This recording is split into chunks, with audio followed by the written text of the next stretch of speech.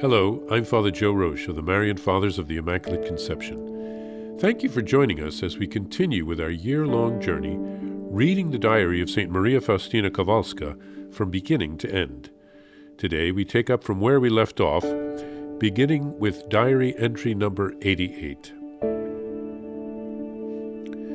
During adoration, I felt God close to me. A moment later, I saw Jesus and Mary. At the sight of them, I was filled with joy, and I asked the Lord, "What is your will, Jesus, concerning the matter about which my confessor told me to ask you?"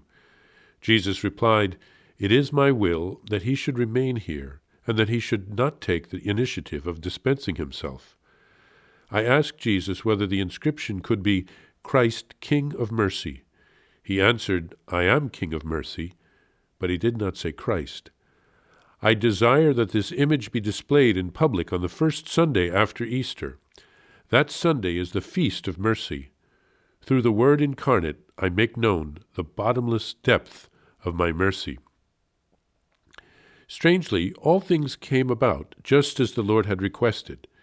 In fact, it was on the first Sunday after Easter, April 1935, that the image was publicly honored by crowds of people for the first time.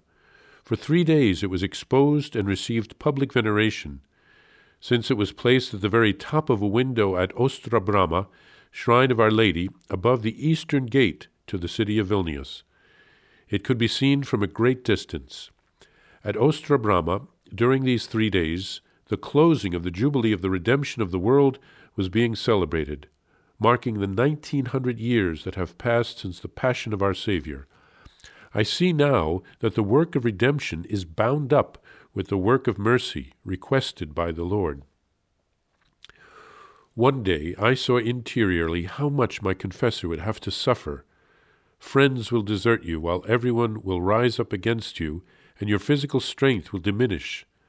I saw you as a bunch of grapes chosen by the Lord and thrown into the press of suffering. Your soul, Father, will at times be filled with doubts about this work and about me. I saw that God himself seemed to be opposing him, and I asked the Lord why he was acting in this way toward him, as though he were placing obstacles in the way of his doing what he himself had asked him to do. And the Lord said, "I am acting thus with him to give testimony that this work is mine. Tell him not to fear anything. My gaze is on him day and night. There will be as many crowns to form his crown as there will be souls saved by this work. It is not for the success of a work, but for the suffering that I give reward." O my Jesus, you alone know what persecutions I suffer, and this only because I am being faithful to you and following your orders. You are my strength. Sustain me, that I may always carry out what you ask of me. Of myself I can do nothing, but when you sustain me, all difficulties are nothing for me. O my Lord, I can see very well that from the time when my soul first received the capacity to know you, my life has been a continual struggle which has become increasingly intense. Every morning during meditation, I prepare myself for the whole day's struggle. Holy Communion assures me that I will win the victory, and so it is. I fear the day when I do not receive Holy Communion. This bread of the strong gives me all the strength I need to carry on my mission and the courage to do whatever the Lord asks of me. The courage and strength that are in me are not of me, but of him who lives in me. It is the Eucharist. O my Jesus, the misunderstandings are so great. Sometimes were it not for the Eucharist, I would not have the courage to go any further along the way you have marked out for me. Humiliation is my daily food. I understand that the bride must herself share in everything that is the groom's, and so his cloak of mockery must cover me, too.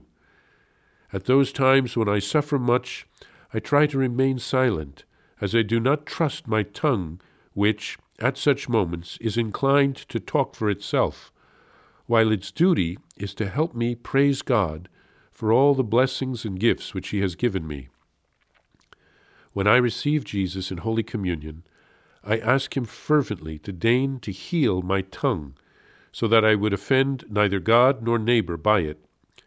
I want my tongue to praise God without cease. Great are the faults committed by the tongue. The soul will not attain sanctity if it does not keep watch over its tongue. In this passage, Jesus and Mary appear to St. Faustina. Jesus clarifies some questions that St. Faustina had regarding the inscription on the image of the Divine Mercy. And Jesus requested that the image be displayed publicly on the first Sunday after Easter, the octave of Easter. That Sunday is the Feast of Mercy. It took place for the first time in April of 1935 at the Shrine of Our Lady of Mercy in Vilnius, a shrine built into the eastern gate in the wall of the old city. The Divine Mercy image was exposed and displayed for public veneration at the very top of a window, and many saw it during the 3-day celebration. The celebrations marked the closing of the Jubilee of the redemption of the world, 1900 years after Christ died on the cross for us.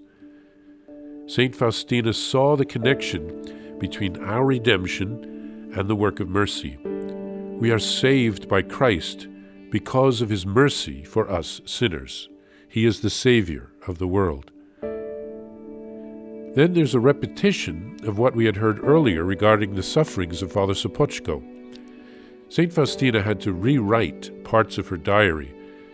It's a spiritual diary, and so it doesn't always follow chronologically.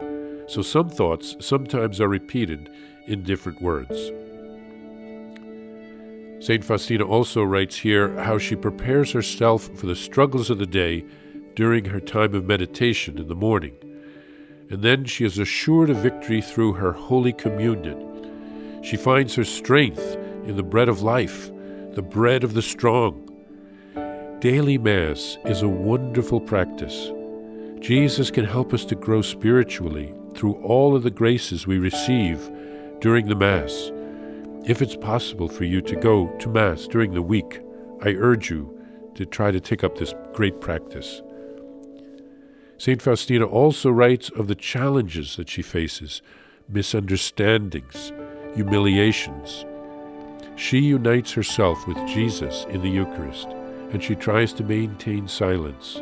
Responding can quickly lead to trouble. Let's ask Jesus to help us to keep watch over our tongue.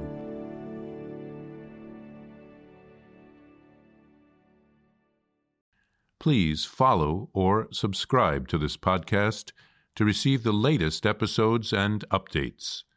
If you have enjoyed this podcast, I invite you to leave a review. Reviews greatly improve our podcast ranking and will help other people throughout the world find St. Faustina's Diary in a Year. Remember, Jesus promised St. Faustina in Diary number 1075, souls who spread the honor of divine mercy are protected by God like an infant by a gentle mother. Please help us spread the message of divine mercy. Thank you, and God bless you.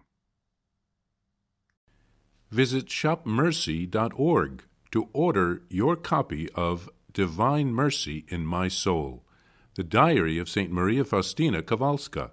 It's available in print in English, Spanish, and Polish, and in English as an e-book, available now on shopmercy.org. Are you enjoying this podcast? I invite you to listen to more shows brought to you by the Marian Fathers of the Immaculate Conception. Join us daily for enriching spiritual content, which will help you on your journey with Jesus Christ.